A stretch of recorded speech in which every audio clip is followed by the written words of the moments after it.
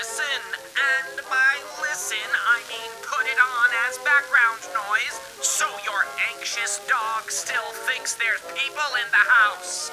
And now here are the only hosts in podcasting who have never said the words Zip Recruiter out loud. Allison Goldberg and Jennifer Jamula.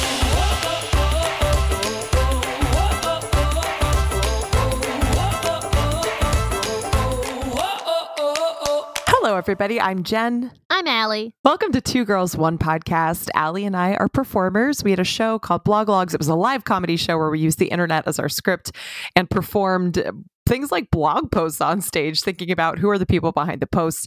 Then we had a web series called Two Girls, One Show, where we got to meet the people behind the post and go on scripted adventures.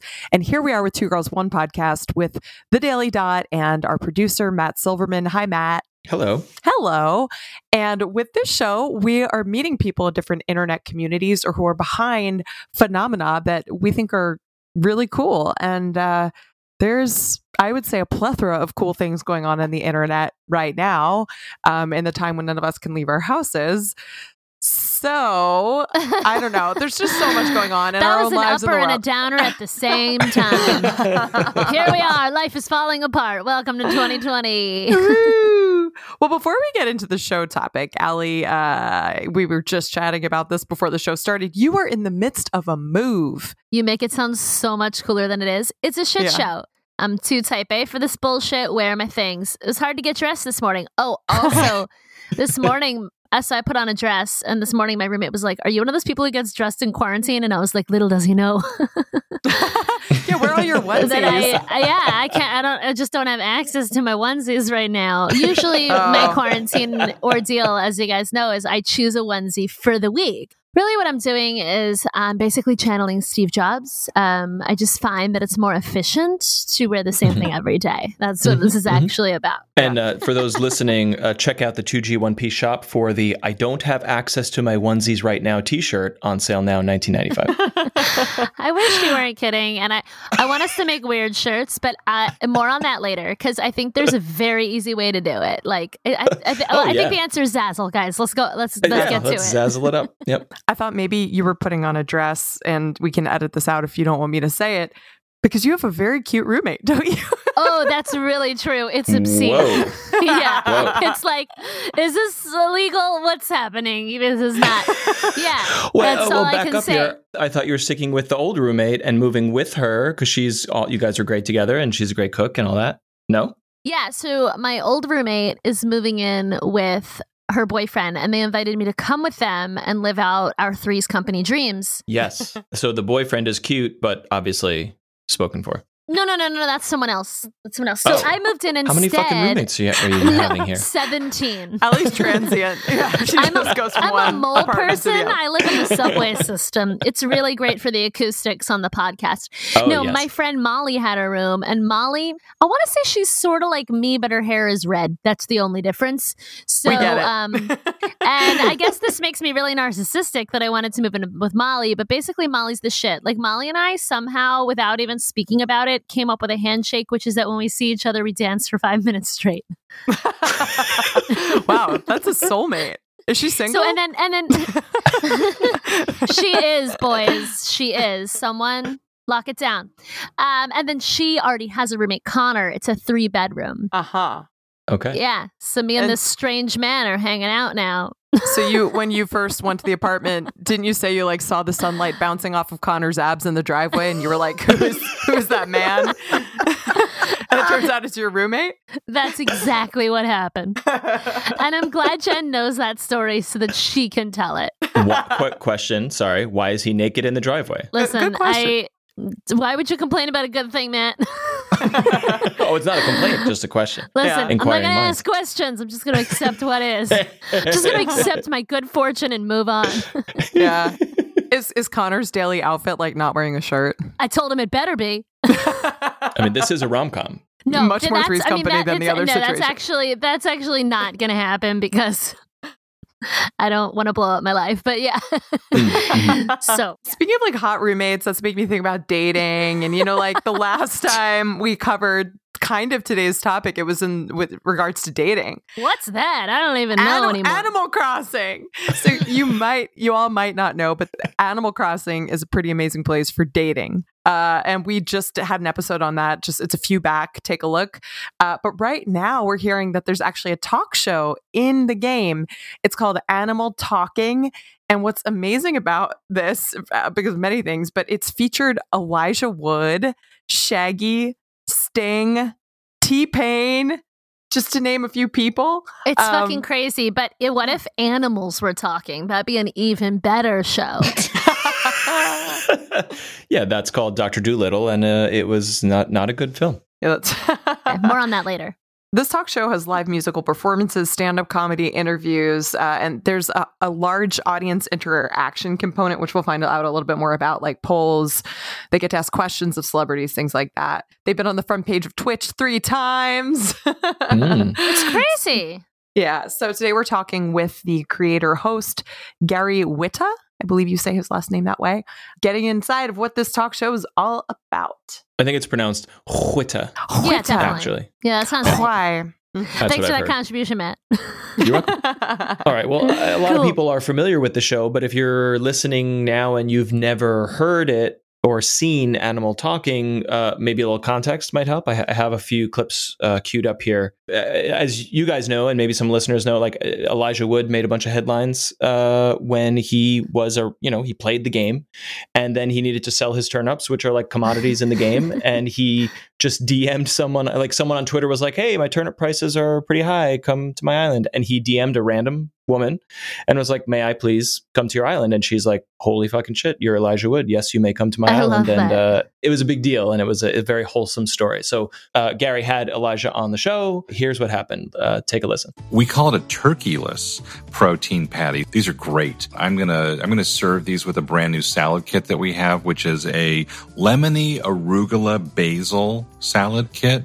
It's bright. I love arugula. It's amazing that all of that happened inside of Animal Crossing. I can't believe it. Really? Yeah. Is it surprising that there's no turkey in a protein? Like, should I expect turkey in my protein packed patties or shakes? Or I don't know. Anyway, that was weird. Trader Joe's is weird, but we still love you. Yeah. No, it's not weird. It's the best. It's the best. How could you say that? All right, here's the actual clip. That is not from the Trader Joe's podcast. This is Elijah Wood and a little bit of background on Animal Talking with Gary Whitta. Live from the sun-kissed island of Kauai, it's Animal Talking.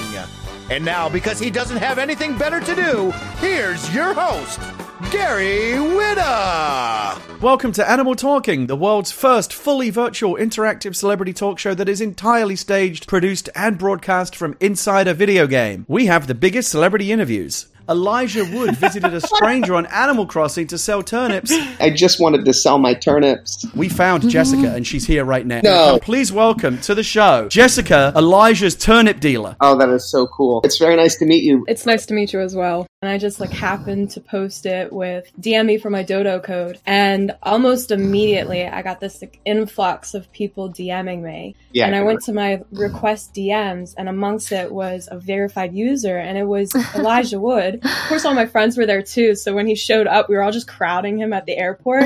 I felt so bad because I was like, he probably just expected to come sell his turnips, and we're all social distancing meet and greet king. You guys were all so sweet, though. It was really amazing. I felt bad. They kept hitting you with their nets, and I was like, yeah, it's true. It's true. I forgot that detail. I love that. So cute.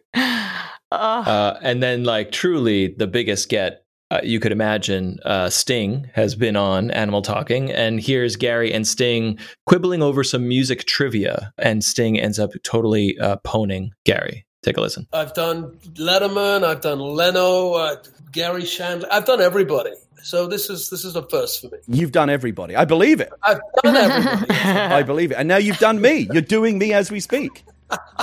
Songs are living, organic things. You have to breathe new life in them. They're not museum pieces or artifacts. They're living, organic things. Are they like old friends, or do you ever get sick of them? I know there was a famous story about how Frank Sinatra, by the end of his career, hated My Way because he had to do it every single time he performed on stage.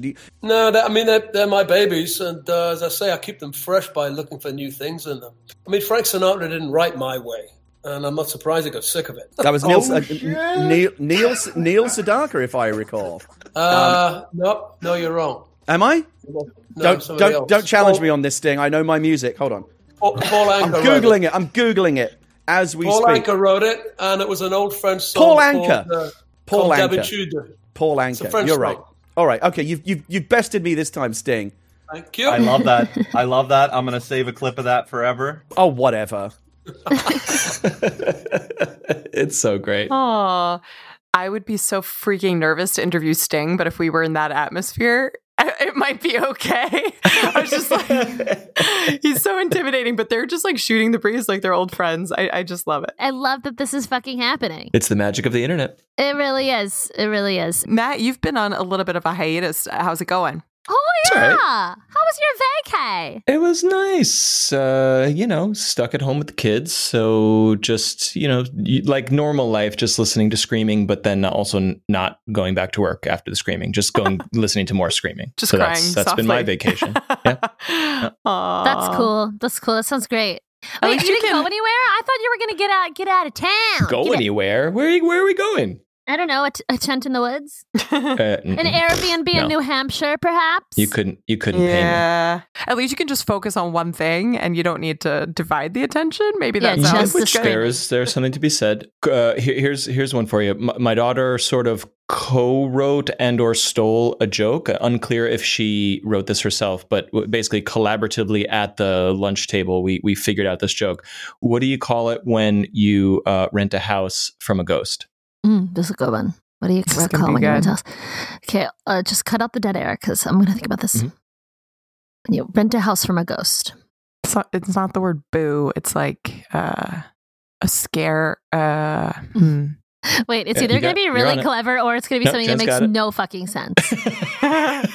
Jen, keep going with that. Mm-hmm. Fright. We just said it. It's a scare B&B. Oh, that's pretty good. That's pretty good, right? She had some help, and she might have ripped it off from a tip from a TV show. I don't know. I gotta dig in, but I thought it was pretty good. But I think you could talk to Gary. Maybe she could go on Animal Crossing. All right. Well, I think we should get to the trivia. Yeah, we gotta get some trivia done here. Today's episode is about the wonderful, beautiful world of Animal Crossing, a game made by Nintendo, which is lovely to look at and lovely to listen to and lovely to play, of course, but what do Nintendo Switch game cartridges taste like? What? If you were to put a Nintendo Switch game cartridge in your mouth, what would it taste like? I have some choices for you. Here we go. Okay. A, they taste slightly sweet because Nintendo adds a subtle flower fragrance to make opening a new game smell slightly comforting. That's like part of the product, part of the experience. That's choice A. Okay. Choice B, they taste like buttered popcorn, a strange and unintended byproduct from printing the cartridge labels. Perhaps there's a chemical in there that is reminiscent of buttered popcorn. C, they taste horrible because they are coated in a chemical that deters kids from chewing on them. And I have one more choice. Choice D, they taste just like plastic. And this is a trick question. Well, I was not expecting any of this. I'm gonna go with A. I could see it being sort of like, what did you say? Sweet. Okay. Like floral. Yeah. Mm-hmm. You heard it here, kids. Eat your toys. No. Lick those walls. You know what? Listen, when there's a D around, you gotta get that D. All right, she's going for the D. We will find out what a Nintendo Switch cartridge tastes like after this break. Thank God.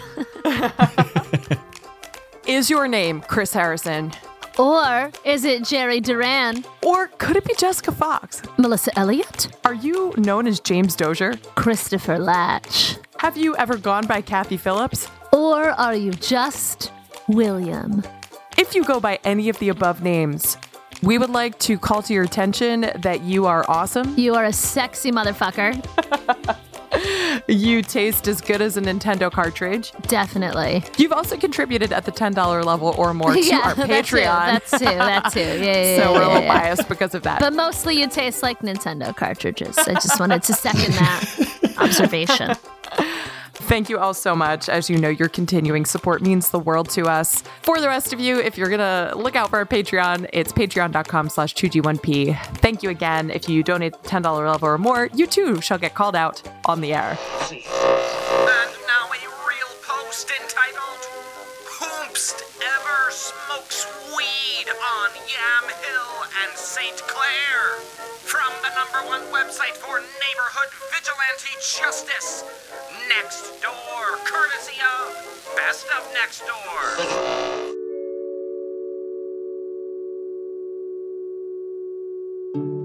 Knock it off, skunk butt. I've considered rubbing durian on the floor to smell anything but. Me and my cat are going through early stage menopause because of it. You just lit one up at like 3:39 p.m. and I'm about to go apeshit. Hugs and kisses.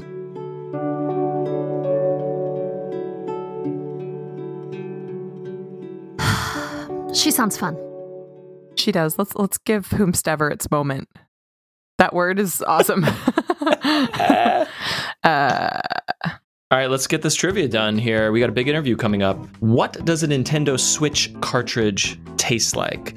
And I feel bad because I know you both don't own a Nintendo Switch, so like you can't even like rub it go in and experience lick the flavor. Yeah.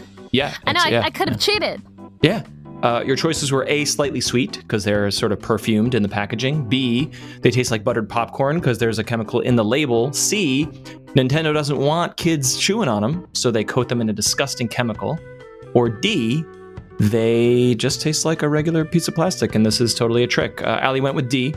She went with the D as usual. Mm-hmm. Jen went with A, the floral sweetness. Correct. The correct answer is C.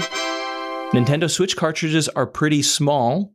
If you play, you might be aware of that if you buy your cartridges physically. And Nintendo was just a little worried that little kids might put them in their mouths. I mean, they're not a choking hazard, but they thought kids would gnaw on them. And so they brushed them with something that tastes horrible. And this was discovered on a show that I'm a big fan of. It's called Giant Bomb. One of the hosts was like, hey, let's just check this out. Licked the cartridge and said, oh my God, it's terrible. And they learned that this was a process in the manufacturing of cartridges. Decided to lick his Nintendo cartridge. I think there was some information about Nintendo doing this, so they decided to test it on air. And lo and behold, it was horrible. And then, of course, it became a meme. Lots of other people started licking their cartridges to just confirm that whether this was bullshit or not. And lo and behold, it is a process. I'm curious, in the time it took us to answer this trivia, how many listeners licked their cartridges? I mean, I'm curious how many licks it takes to get to the center of a Nintendo cartridge. Now you're asking the right questions. Thank you very much. Well, everyone, speaking of asking the right questions, it's time for our interview. Boom. Boom. We are so thrilled to have with us today Gary Whitta, screenwriter, gaming journalist, and host of Animal Talking, a talk show inside of Animal Crossing New Horizons. Gary Whitta. Welcome, Gary. Hello. Thanks for having me. Thanks for being here. Congratulations on this talk show completely blowing up. We have heard a bit that you maybe didn't mean for it to blow up, that it, was a hobby, started as a hobby that got kind of out of control.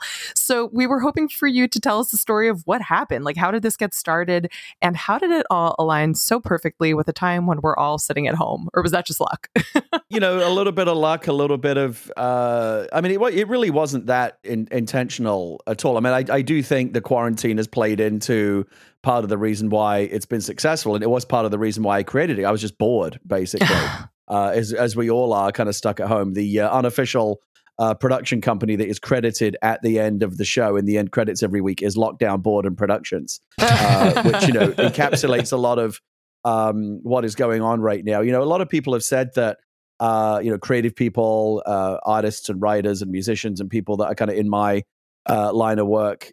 Some people have said that they feel like the quarantine has kind of stifled their creativity. Others, I think, have really flourished. I had been playing around with streaming as a hobby for about a year. I would do just kind of, just chatting streams and play video games and basically do what everyone else does on Twitch. Was trying to find like an identity for my Twitch channel, particularly during lockdown. I don't go out at the best of times anyway. I'm very introverted. I've been largely immune to kind of the social effects of the lockdown because, I sat behind a desk at home in my sweatpants before this. I sit behind a desk in my sweatpants during this, and I will continue to sit behind a desk in my sweatpants long after this. So it didn't really affect me that much in terms of like going out of the house. I don't like to leave the house anyway. I use social media and Twitch streaming as a way to get the kind of the social interaction that all human beings require. And streaming was something that I kind of dove into more during quarantine because I felt like I needed a little bit more, human contact in any shape or form that I could get it.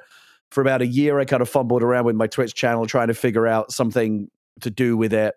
And when Animal Crossing came out, I mean, that first of all alone has been a tremendous boon to so many of us during the pandemic and during these kind of dystopian times. The world sucks right now, right? It's just awful.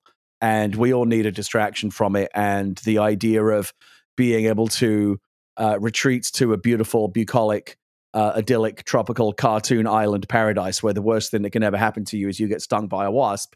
I understand why that's very appealing to a lot of people. Not a murder hornet, though. No. Yeah. And even when you get stung, like you just instantly apply the medicine, and like even the worst problem in Animal Crossing can be solved very easily and instantly. So I appreciate it. If we think about video games as an escape, Animal Crossing, I think, has been the ultimate escape at just the right time. I mean, talk about the right game at the right time. I think Animal Crossing would have been successful at any time, but like doubly so when we need it as badly as we do right now. So Animal Crossing was already a cultural phenomenon and very much in the zeitgeist long before people like me came along and started to do kind of quirky things with it.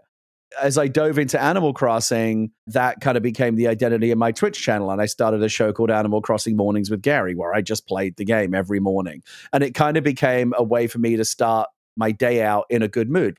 Just kind of set me off on the right foot. I would wake up in the morning excited to play, and it really kind of helped me therapeutically.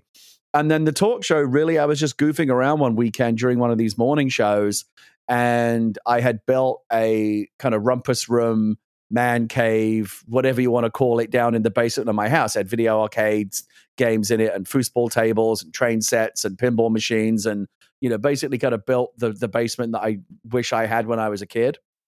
I'd still, frankly, wish I had as an adult. But having built it, I was like, okay, I've done that now. Like, you can't really play the games. Like, what's the next thing? So I cleared it all out. And I did this all on stream as people were watching. I was like, okay, what's the next thing? Like, what can I do with this basement room down here? And I had a desk and a couch, and I kind of love the cultural American phenomenon. And it is, I think, kind of a uniquely American phenomenon of the late night talk show, particularly in that very specific format, a couch, a desk, a band, a monologue. Everyone instantly knows that format, right? Because it's been around since 1954 when Steve Allen first created The Tonight Show, and it's still with us today. And I started goofing around with it. Like, and it wasn't even to like, let's make a talk show. It was just, could I recreate the set? Like, that was the challenge with what Animal Crossing had in its in-game inventory of items. And it turns out you don't really need that much. We had a desk, a couch. We put together a little band area.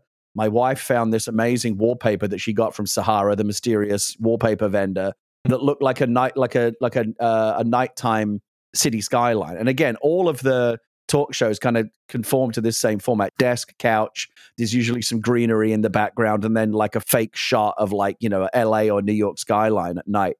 And as soon as the wallpaper went up, I was like, this is going to work, because it just instantly popped, and everyone in the audience was like, oh my God, it really looks like a talk show. And then people started saying, you should do it. And I was like, yeah, let's play around. And I called up my friend Naomi Kyle, who's an actress and an internet host. She used to kind of host a bunch of shows for IGN. We're good friends. And I said, hey, do you want to like play dress up and like pretend to do a talk show? And so she got a dress out of her wardrobe, and I put on a suit from my wardrobe, and she came over, and we just kind of like pretended to do a talk show. Hey, Naomi, tell me about your new project. I understand you brought a clip. Here's your new book. Like, we were just kind of, instantly falling into the well-known patterns of what every talk show, cheesy interview and guest celebrity spot is like. And it was just really fun and really familiar, and we enjoyed doing it. But we really were just playing like dollhouses, but in the concept of a talk show. But people liked it so much, I put that episode of the show up on YouTube, and there was just such a tremendous response to do more, and I enjoyed doing it so much that we did another one and another one. And it wasn't initially about getting big celebrity guests or anything like that. Like the second show was literally just my wife and her friend. Like it was just me playing around with my friends. But then as the show started to get more media attention and people started to kind of latch onto the concept of, oh, here's like a cool thing that someone's doing, I started to get more ambitious with it and frankly got a little bit carried away. And the next thing you know, we've got bigger and bigger guests, and we're in Entertainment Weekly and Variety and The Hollywood Reporter, and The Verge is calling us 2020's hottest late night talk show. and now within a couple of months, it's kind of, as you said, like I've created a monster that I can no longer control. This isn't my job, and I frankly don't have time to do this as a full-time job, even though it has a lot of the requirements of a full-time job. Putting on the show requires a lot of prep and a lot of effort. There's a lot of technical headaches, but it's also a lot of fun figuring out how to kind of MacGyver, and duct tape together solutions to putting on a talk show inside a platform that frankly wasn't made to do this. It's not meant to be a talk show studio. It's meant to be a video game. We just kind of shoehorned a talk show into it and found fun ways to kind of use the camera and use the items and use, the limitations of the game to kind of make the best talk show that we could within those parameters. So this is a true story of if you build it, they will come. Yeah, to some extent. I mean, Twitch has been very kind to us. They've put us on the front page a few times. And when we've had that magic combination of being on the front page and having, big guests like Elijah Wood and Danny Trejo and like actual Hollywood stars that have come onto the show, we were getting like 17, 18,000 people watching us at once. And I think on that episode, we had like 350,000 people watched us total. Mm-hmm. And we put the episodes on YouTube and they've been popular as well. And yeah, it has kind of blown up. But again, that was never really the intention. It was really just intended as a way to give me an excuse to kind of hang out with my friends and goof around. And even though it's turned into a bigger thing now with bigger celebrities and more media attention, it's still that at its core. Like the only way to get on the show is just to be someone that I want to hang out with. And that, could if you're someone super famous, that might be a way to check that box, or you might just be a friend of mine that I like. So do you have time for screenwriting and journalism? Like, how do you fit everything else in? I did. Like I said, that was the problem. As I've said many times, this isn't my job. It's just the thing that has prevented me from doing my job for a while. I frankly got carried away with the show in the first month when it really blew up and we were getting all this press coverage, and I've suddenly got like major record labels and celebrity publicists calling me. I did get a bit carried away with it, and we were doing 3 shows a week for the first month, and it took up literally all of my time. And as soon as one show was done, the clock kind of instantly reset to the countdown for like, oh, now we have to do a whole bunch of prep for the next set of guests, and we have to kind of reset the show. And like, we don't do it.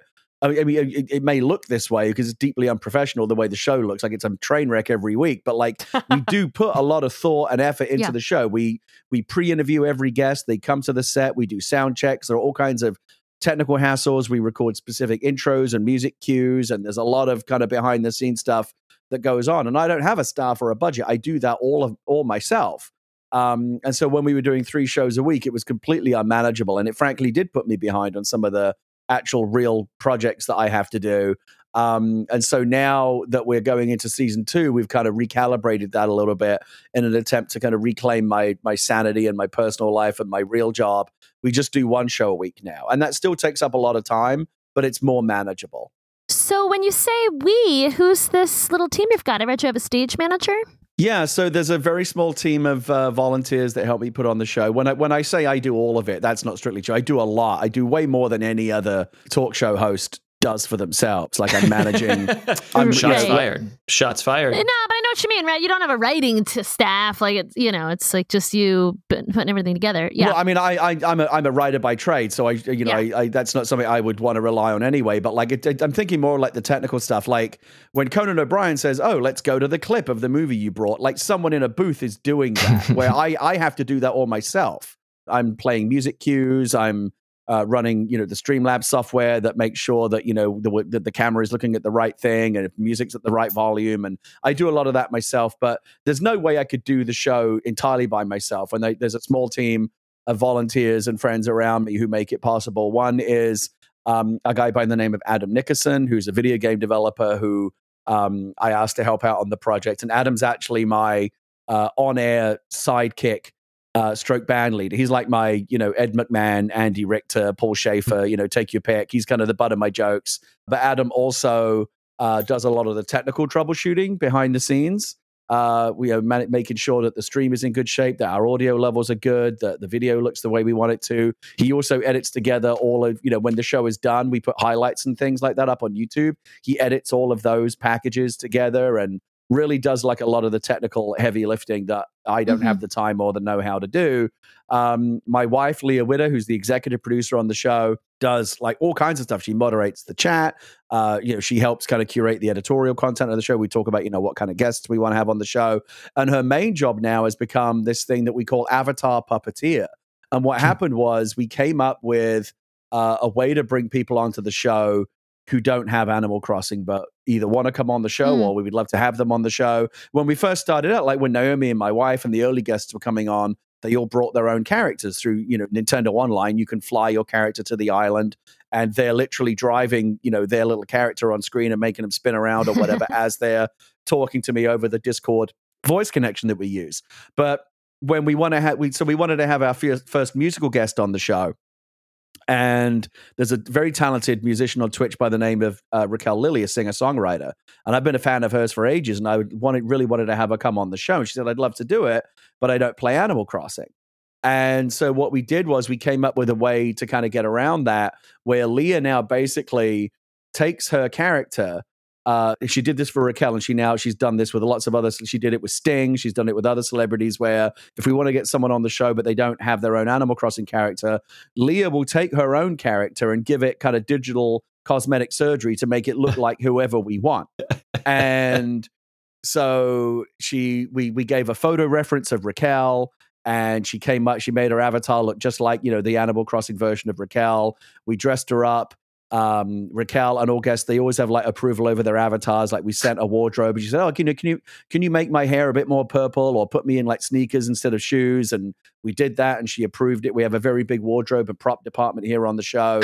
And so when Raquel was singing, she was singing live on the show, but it was actually my wife, Leah, who was playing her on-screen character. And it was funny, after we had her on the couch, for the interview segment after her performance. How? Wait. So someone else is puppeteering, but they know what they know the lyrics. So like, how do they even puppeteer that? There's two separate elements, and they are completely separate because they're happening over different pieces of software. In the game, Leah is controlling Raquel's on-screen avatar. She's also listening live to everything Raquel says over Discord, which is the voice component.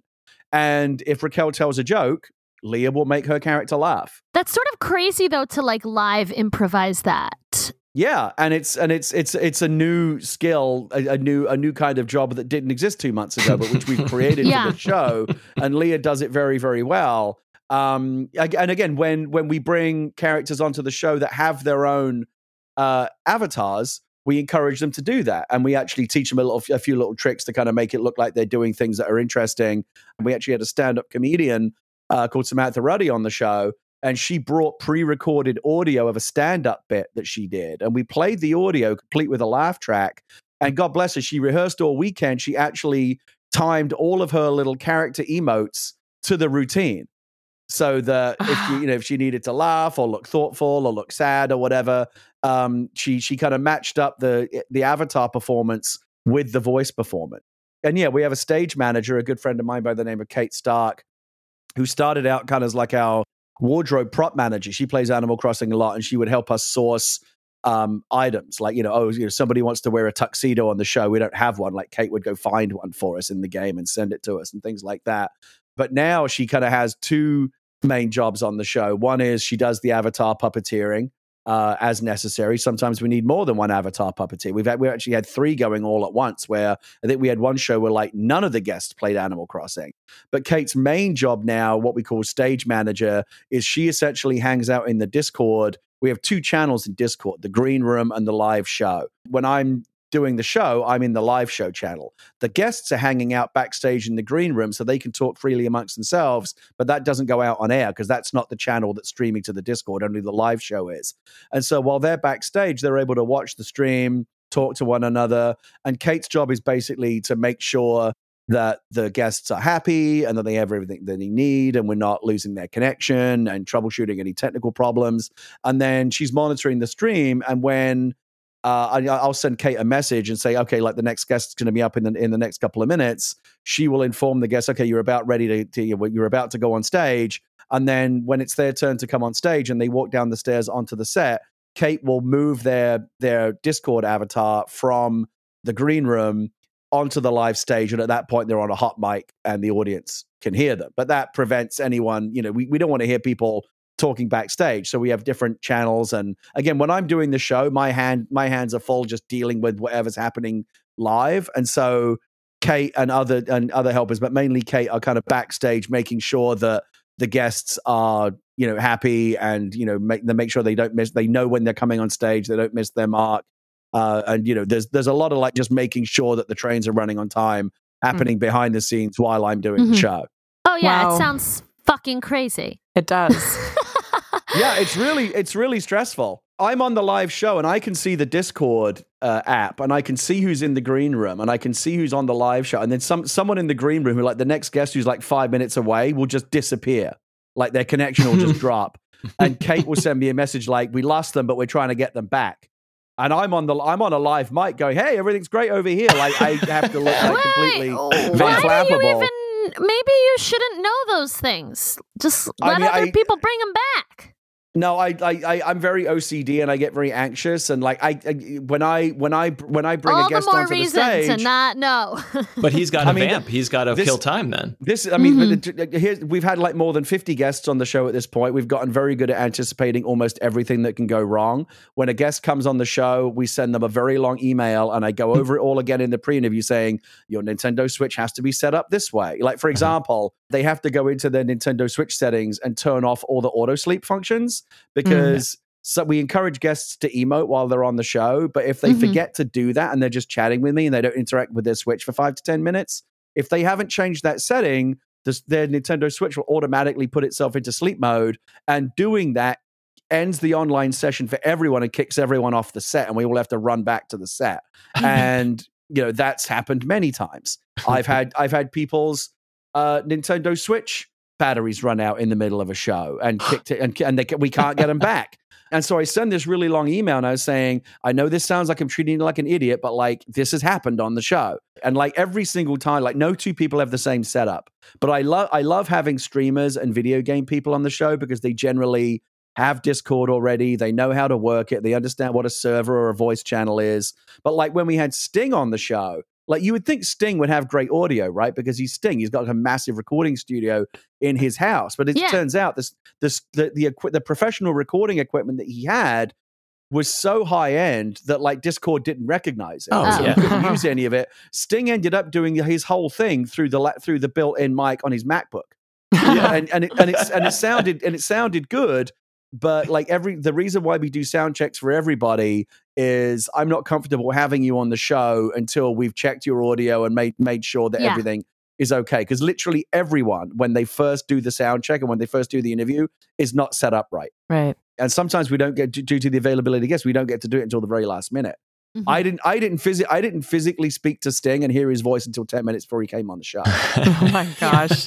Well, Gary, on the performance side of hosting, are you drawing inspiration from any of your favorite talk show hosts of the past? Like, how are you gearing up to be a host of this talk show? The whole thing is really kind of an homage to that kind of great American tradition. And if you look around the set, I've given people tours of the set before, and the set itself is kind of a tribute to those shows. The desk and the couch are kind of classic elements, but we have like a golf club, a set of golf clubs in the back of the set that's kind of a tribute to Johnny Carson. The greenery in the back is kind of a tribute to the Larry Sanders Show because it had like a ridiculous amount of plants in the back of the set.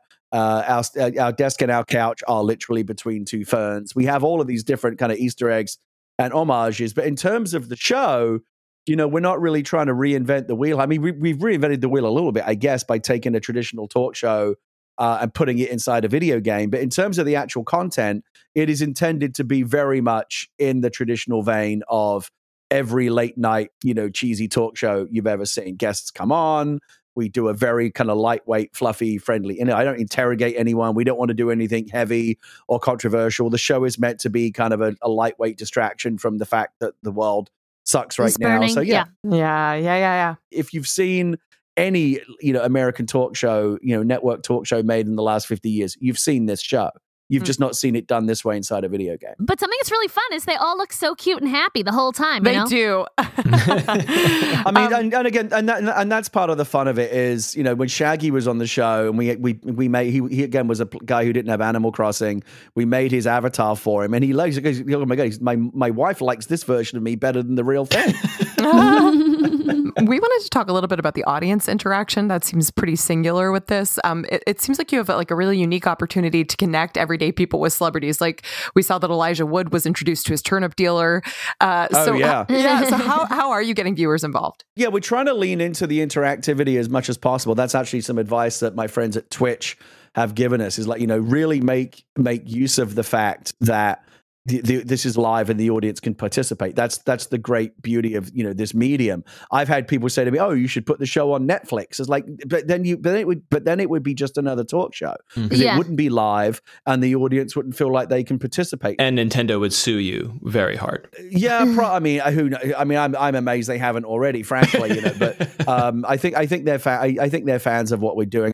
So we're gonna continue to do the show until we no longer can, or I get bored of it, or whatever. But in terms of the audience interaction, it's really pretty basic, but it's still far more than you can do on a Don't forget all those talk shows that you see are all pre-recorded. Like you watch Conan or Jimmy Fallon or whatever at 11 o'clock at night. It's actually recorded about 5 o'clock in the afternoon that day. So by the time you're watching it, it's like hours old. And there's not really any opportunity for it to feel kind of extemporaneous, and and it's all edited as well. So like when things go horribly wrong, as they often do on our show, people kind of like that. Like we make fun out of the fact that things are going wrong, and people like the fact that it's a high wire act and anything can go wrong at any time. But we do some basic stuff like you can ask. We take questions like, "Hey, does anyone have a question for our celebrity guest?" And people put them in the chat, and we'll ask them. We do, at the end of every show, we ask our guests to step up to the microphone and tell a terrible joke. Do you want to hear the joke that I tell people for like our comedy baseline? Yes, please. What's the best thing about living in Switzerland? What's that? I don't know, but the flag is a big plus. Matt, that was pretty similar to the joke Scarebnb earlier in this episode. Way to ruin the punchline. Gary, this is a joke that my daughter probably stole, but maybe figured out herself. What do you call it when you rent a house from a ghost? I mean, you've kind of blown it, but I don't know. I'll edit out. I'll edit that part out. Scarebnb. What do you think? So, yes, very good. You can use it. Just credit Amelia Silverman. She's like 7. That joke would be very welcome on our show. Good, and again, that's kind of the level that we're at, like kind of just harmless, silly humor. My point being that when we have our guests tell those jokes, we can run a live poll in the chat where people get to vote for who they think has the funniest joke, and we declare a winner at the end. And, one of the things that Twitch will tell you, that people who work at Twitch all day and study these things, that's why Twitch is success. People love the fact that they feel like they can reach out and touch the people on the other side of the screen and be acknowledged and have a connection, have a relationship with the streamer or the content in a way that is just not possible through the one-way passive medium of Netflix, TV, whatever.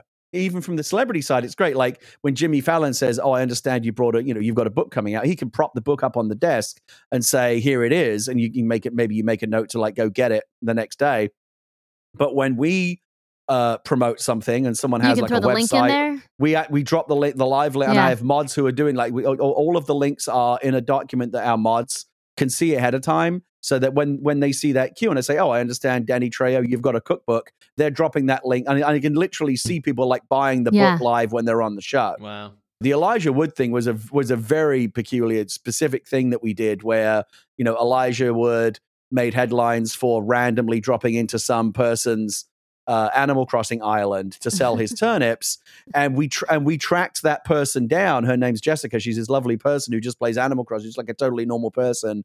We tracked her down, flew her to the island, sequestered her upstairs in my house so that when Elijah came to the set, he didn't know she was waiting there. Even created a fake name for her in the Discord channel so he didn't recognize who it might be. And we did like a whole like Ellen DeGeneres thing. It was like, hey, I understand that you guess what? She's right. We brought her here. We found her and she's here on the show.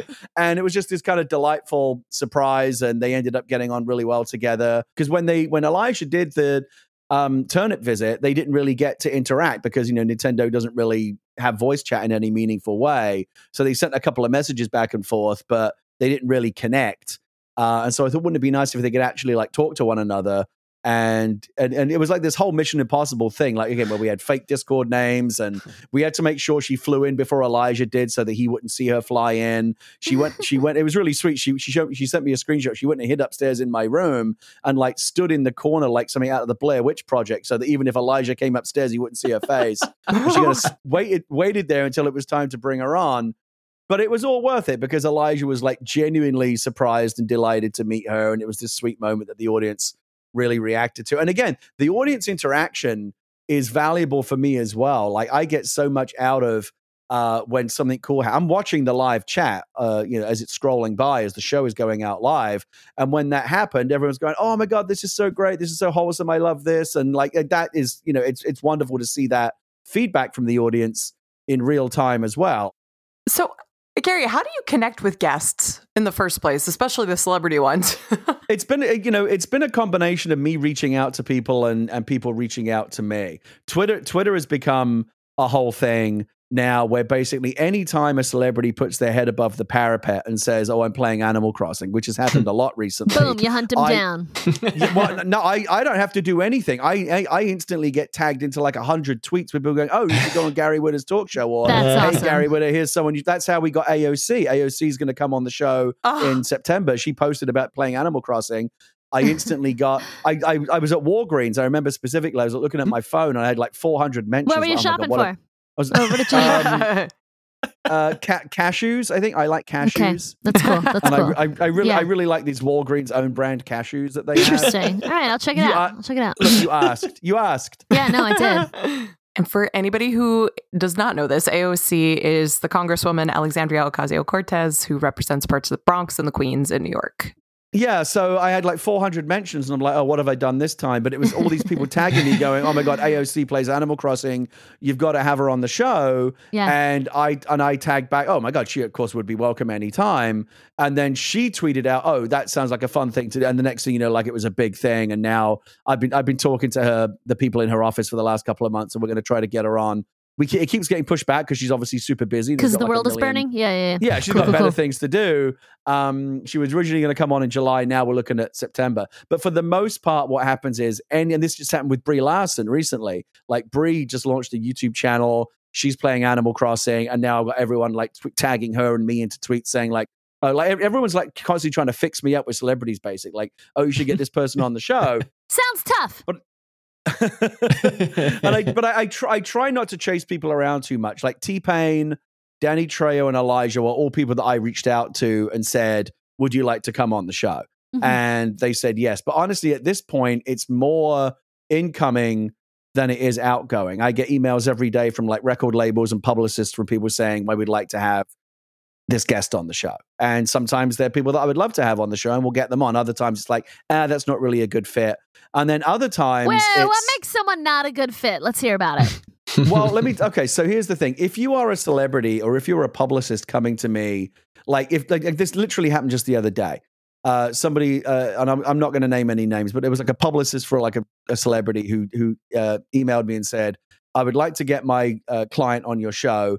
How big is your audience? What are your metrics? Yeah, blah, blah, blah. And I just wrote back and I say this to people all the time. Look, if your celebrity is someone who only wants to come on the show because we have an audience of a certain size, or if they need to be convinced why this show is something they should do, they're not right for the show. Go fuck yourself. And then you said, Tom Hanks, go fuck yourself. I don't care. If they need convincing, let's just not even have the conversation. I don't want anyone coming onto the show who doesn't get it, who doesn't instinctively understand why it's a fun and cool thing to do, or just because they think like it's like, oh, like it's a how do you do fellow kids kind of thing where like they this will get me access to like a certain demographic that's watching this show. Like I have no interest in doing that. I've been sucked down into the world of like music clearances and major record labels. Like, what's your budget? What, how much do you want? Like, and I'm like, hey, we have no budget. Like, I'm literally doing this in my basement. Like, this is I make no money doing this. I spent a little bit of money on a couple of pieces of hardware when we licensed our theme music to make sure we got good theme music. But like beyond that, like there's no budget for this show, and I don't pay anybody anything. Well, there would be if you accepted those sponsorships, Gary. What are you doing? Well, the problem is, as soon as it becomes, hey, welcome to Animal Crossing, brought to you by Clorox wipes, it's over. Like, and I know that. Yeah. Because again, it's the authenticity and the silliness of it. Plus, I don't need the money. Like, I have a job already. This is a hobby, and I'm not interested in a hobby that's taken over your life. But it's a great position to be in where you can tell guests like, nah. But I see your point. Like, it is a really novel thing that's happening. We're in the midst of a historic shit show. Yeah, it's one more reason I feel like I should finally fucking join Animal Crossing. So I mean, you should. That game honestly should be covered by health insurance. Like, it's that therapeutic. Wow. Okay. Well, honestly, Nintendo should steal that tagline. That's great. Well, after a couple of months on lockdown, you know how it is. Like, I love my wife, my daughter, and me. We all love each other. But after being, it doesn't matter. It doesn't matter who it is. If you're cooped up in a house for too long, you're going to start getting on each other's nerves. And it was like tempers were starting to fray, and it was like a little bit like, constantly, getting each other's way and starting to feel a bit cooped up together. When Animal Crossing came into the house and we all got our own copies, the mood in the house lifted instantly because we all had something that we could do together. And now we even got a Switch from my mother-in-law, and it was the sweetest thing. My wife, my daughter, and my mother-in-law, 3 generations of my wife's side of the family, all now hang out on the island together. And play and have parties, and I go over to my daughter's island to have tea parties, and it's just the sweetest thing. And it's a hobby. It's something you can build. Like, you can just play the game and have fun and forget your troubles. So let's get into the gossip portion. We would love. Well, let's hear about Sting. First of all, I want to know about Sting. Does he really play Animal Crossing? And then I would love to know, in your opinion, who has been the best Animal Crossing player so far, and who has been the worst? Because I think you talk a lot about Animal Crossing within these interviews, right? So all of the above. So Sting, as I mentioned earlier, doesn't play Animal Crossing. We built an avatar for him. Oh, that's right. He approved it. They asked for a couple of. We want him to wear a leather jacket. Okay, so we found a leather jacket, and we sent that image, and they were like, "No, not that one. Do you have another one?" And eventually, but again, it's exactly analogous to going on a regular talk show where they go into the wardrobe department and they get to pick what they want to wear on the show. He might fall into that category of, well, I'm just doing this because I'm told that it's a cool thing, but I don't really get it because he doesn't play the game and he's not a gamer. I was worried that he would be like a bit, I don't know, not cool as a guest. The whole point of the show is that I goof around with the guests, and our interviews go way longer than on a regular talk show. On a talk show segment on Jimmy Fallon or whatever, they may talk for like 10 minutes. I'll talk to a guest for an hour. The more the interviews go off the rails, the more people tend to like that. That's why the T-Pain episode was so popular, because the entire thing was just like an epic train wreck, but like in the best possible way. And then Sting's people said to me, like, you've only gone in for 10, 15 minutes. And so, make sure you get all your questions in because he can't stick around. He ended up not only sticking around on the couch for the better part of an hour with Kevin Smith and the other guests that we had on the show, but he went and got his guitar and just played guitar for us for like, he goes, "You want me to do some Roxanne?" I'm like, yeah. And he did it. And he ended up doing Message in a Bottle, Roxanne, Every Breath You Take, and Fields of Gold. Oh my God. Just basically literally sitting there on a couch with us, giving us a private concert.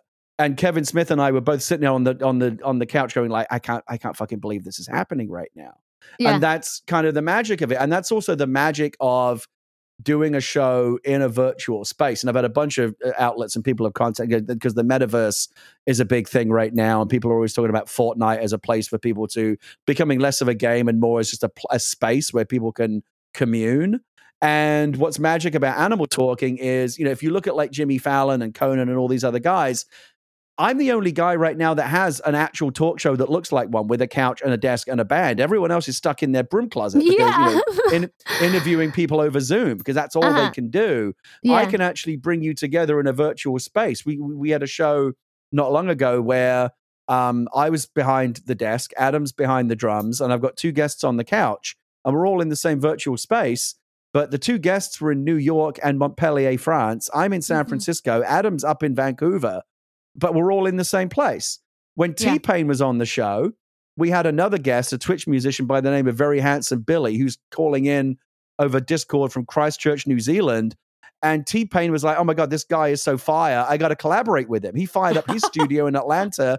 And by the end of the show, they were literally doing a live musical collaboration from like 2 completely different corners of the globe on the show. And that's kind of the magic the internet can bring us. It's one of the things that I think is such a silver lining of this time. I mean, maybe one of the only silver linings, but just that we're discovering these totally, I mean, kind of as you said at the beginning, that some artists are discovering totally new creative endeavors and like, what a world that this is possible.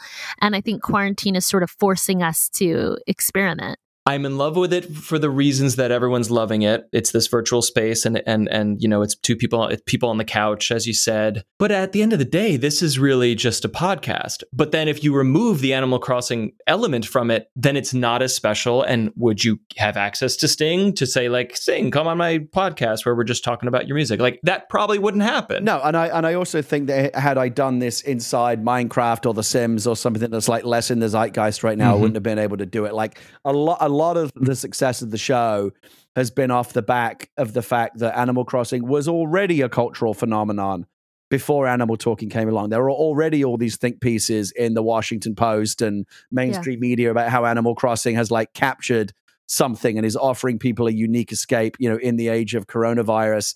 And we just kind of piggybacked on the back of that. The porridge is just right in terms of the mix of the familiar and the innovative, and taking a very, very tried and true, like I said, it's been around for 70-something years now, the American late night talk show, and then plugging that concept into something that is fresh and new and everyone's into right now, like Animal Crossing. It ended up just being, the right recipe for the mainstream media and celebrities and people to like want to be all over it. My last quick thought, which is not necessarily a question, Animal Crossing does not have cloud saves, which means if you drop the Switch or the Switch you currently use to stream gets damaged or corrupted, this entire thing goes away. And you can, of course, rebuild it, but that was a fuck ton of work to build your set and set everything up. So, like, put that thing in plexiglass or something. Does that freak you out? Yeah, every time my daughter's walking around with it, I'm a little bit nervous because I am very OCD, and this is not anything new to me. I've had like nightmare scenarios about literally this. 2 things that and Nintendo need to get better at this, but my understanding is if you do break or lose your Switch, if you have a Nintendo account, which I do, there is a way to recover it. It's not necessarily the easy, but I probably could get it back. But even if that happened like on the day of the show, I could scramble around like with my wife's Switch and rebuild that set probably in an hour if I had to on another Switch. Right, because you have access to all the stuff. Right, the desk, the chair. We've got duplicates of everything. I could take Leah's character and modify it to look like me, put it in the suit, and you would never know the difference. There would be no way to know the difference. It's not happened yet. I'm sure now that you've brought it up, it will. Oh, you're welcome. All right, Gary. Well, while you're not dealing drugs in Animal Crossing, what are these day jobs that you've referenced? Let's hear a little bit about the man, the myth, the legend of the Animal Crossing talk show. The whole reason why I got into this dumb talk show thing is I'm first and foremost a gamer. Ever since I was, like I said, I had an Atari 2600 when I was a kid. I was kind of the first generation of video gamers. I was born the year Pong came out. So like I go all the way back to the beginning. And my very first job when I was like 15 years old, right out of school, was writing video game reviews for a Commodore 64, like 8-bit game magazine. And I had a whole career doing that, became editor-in-chief of PC Gamer. That's what brought me out from the UK to the US. I've been here ever since. And I always had this other dream because I grew up loving two things, games and movies. And I always imagined that if I could get to pursue one of those hobbies professionally, that would be wonderful. It never even occurred to me to try and do both. It does seem kind of like both unrealistic and greedy, frankly. And I had this whole career as a video game journalist. I was like, man, I get paid to play video games and be in the video game world, and I get to hang out with people that make these games that I love, and this is the coolest job. And I kind of set the other thing aside. I never really thought about the Hollywood ambitions. Always kind of like vaguely at the back of my mind, but not really. And I always like to say that had I had the courage, I would have had the courage to do this. Like people say to me, "Oh, like how did you go from being a video game guy to a Hollywood guy?" And I would love to tell the story about how I like bravely, gambled this already wonderful, stable career that I had to like pursue some Hollywood dream, and it all worked out. That's not what happened at all. I was perfectly happy where I was, and I would have been terrified to make that gamble. But the company that employed me and ran and owned the magazine that I worked for in 2000 shit the bed during the .com crash quite spectacularly and had to lay off like almost everybody, myself included. And I was just kind of like, stuck at home going, oh, well, now what do I do? I've kind of been kicked off this very comfortable train that I was on. And I had a good enough resume in video games that I guess I could quite easily have gotten back on the same train again and gone to work for another magazine or a website or something and continued in that vein. But I also saw it as an opportunity, to kind of look around and take stock and like, well, what do you really want to be doing here? Like you never would have made the decision on your own, but it's been forced upon you now. Like, what do you want to do? And I thought maybe I will give the screenwriting thing a try. And I had enough money saved up to live very frugally for about a year. And I spent that year writing screenplays and teaching myself to write in that form. And I wrote a bunch of them, each one slightly less terrible than the last, until I had one that I wasn't, ashamed of. To the extent that I wouldn't show anyone. And I sent it off to a few people, and I found a manager in Hollywood who's still my manager today, even after all these years. And I got an agent, and I started to sell things. And that was the beginning of my career. Most people know me from either The Book of Eli, which is the movie that I kind of broke in with. That was the first thing that I wrote. That was probably like the 30th thing that I wrote, but the first thing of mine that actually got made at a very high level with, Oscar-winning actors and, very, accomplished filmmakers. And that kind of put me on the map. And I've been working full-time in the business since then. And then I guess at this point, the thing that I'm most well known for is being one of the writers for Rogue One, a Star Wars story, which was for me as a kid who credits, as many filmmakers in my generation do, credit Star Wars as like one of the main reasons why I do this at all, because I watched those movies when I was a kid and I'm like, oh my God, like this is what I want to do with my life. It's like whatever magical spell it is that this movie is like casting upon me right now, I want to do that. I want to make that for other people. I often say that that movies and things like Star Wars and, Marvel and Lord of the Rings and all of these things that we see and, sci-fi escapism, it's the closest thing in the world that we have to actual magic. And I love the fact that we get to do that for people. When I worked at Lucasfilm, you often think that working at places like that is going to be like Willy Wonka's chocolate factory. It's not. It's just another office. And it's easy to remember. It's easy to forget that when you're sitting in an office that, frankly, doesn't look totally unlike Dunder Mifflin, like day to day, when you're just sitting in an office. You're working on cool stuff, but that's not always super evident to you, like at a really, nascent level. Like when you're just writing the script, it's just words on a page, and it doesn't feel like it's come alive yet. And I would sometimes walk across the hallway to like the ILM art department, and they would have the scenes up on the wall that they had. Like we would write scenes in the morning when they would have them up. I would like Darth Vader's castle. Like, let's do that. What would that look like? And then the next afternoon, they've got it up there, and it's oh my God! It turns out it would look fucking amazing. Thanks, ILM, and that was really, really cool. But like the real magic for me was like they have tour groups go through there all the time. And you would see these kids come to, like, I'd be in my lunch hour and I'd be up in the cafeteria, the Lucasfilm cafeteria, and these tour groups would come through, like schools and things like that. And you would see, and they have all like the Darth Vader, like the full size, characters, Boba Fett, R2-D2's there in the lobby.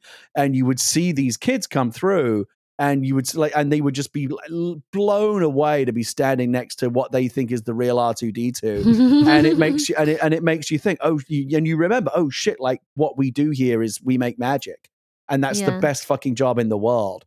And I'm so privileged that I got to do that and I get to continue to do it. That's always kind of the brass ring, is create things that will inspire the next generation of kilos. That's something that I help make will be playing in a cinema, and then there's the next generation of that kid like me going, holy shit, I want to do this. Like that to me is the big prize. Well, Gary, it's been such a pleasure having you on the show. Thanks for taking time out of your day. Happy to do it. Thank you. There are just so many things I love about Animal Talking for so many reasons. And it's so true, as Gary was saying, we said a couple times that this was the right medium, the right show at the right time. It just all sort of came together in a great stroke of luck. But, I caught some clips of it. I went on the YouTube, and I encourage all of you to go check it out there. If you don't have, I guess you can go on Twitch as well, but check it out because it's entertaining. I mean, it's one thing to describe it, but it's another thing to like sit there and watch it and be like, oh, like you know me, if you've listened to this podcast long enough, you know that I'm not super into video games, but I was watching this and I'm like, this is a good entry into this world for me. Like, it's good crossover content. God, yeah, it's fascinating. It's a really horrible and fascinating time we're living in, and I just love seeing how people are making things out of that. Well, I was thinking a lot about you because I know you, Allie, have a ton of projects, creative projects that have been cooking in the background, and I think you have made the most of this time creatively. I'm not blowing up or anything, but I'm having a good time trying new things. And on that note, if I can plug a different podcast, check out Not Boring Workouts, where we tell you workout moves to do and then try to entertain you while you do them. That's it. All right. You guys have been publishing regularly. I didn't know if you were like hopping on the figurative treadmill of like, okay, we're going out once a week, but every week I see a new episode, and it looks like you're doing well. Yeah, well, I hope that Jen and Matt will do an episode, but basically you just can talk about anything you want while telling people to work out. So it's it's sort of so it's sort of short and easy. Like last week I wrote how not to be a Karen while getting Michelle Obama's arms, and it's an arm workout. And then I also wrote UFOs are real and so is cellulite. Welcome to leg day. And because I'm fascinated by UFOs, so it can really be anything. So it's actually not that hard to churn out the scripts. And I'm respecting Matt's audio editing now that I'm editing my own. But anyway, yeah, I'm excited to watch more Animal Talking for sure. Well, everyone out there, how has your creativity flourished or been squelched by quarantine? It would be cool to hear if you've taken up, any of you listeners, anything you did not expect, especially creatively. So as always, you can tweet at us. I'm at Joonbugger, JOONBUGGER. I'm at Allie Gold, ALLIGOLD. You can email us at 2G1podcast@gmail.com. You can also text us or leave us a voicemail. The number is in the show notes, but also we love to tell it to you this way. That number is 347-871-6548. That number again, 347-871-6LIT. Great. And last but not least, please join us in our Discord server, discord.gg/2G1P. If you're new to Discord, it's free, it's easy to download, and once you're there will be listeners of the show, sometimes guests, and us talking about show topics and other things, anything really. We love to just shoot the breeze there as well. Allie, if they would like to contribute to Two Girls One Podcast, how do they? Please do. You can go to patreon.com/2G1P. Everything is shitty right now, so if you could go make a contribution, that would make our days. All right, you bunch of animals, get out of here. We'll see you next time. See ya. Two Girls One Podcast is hosted by Jennifer Jamula and Allison Goldberg. Then, buried under a palm tree on a mysterious tropical island, produced and edited by Matt Silverman in New York City. Production assistance is provided by the Podglomerate. This show is a production of The Daily Dot, the #1 source for in-depth reporting about life on the internet.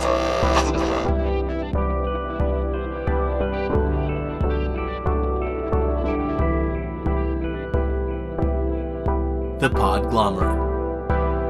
A sonic universe. Knock it off, skunk butt.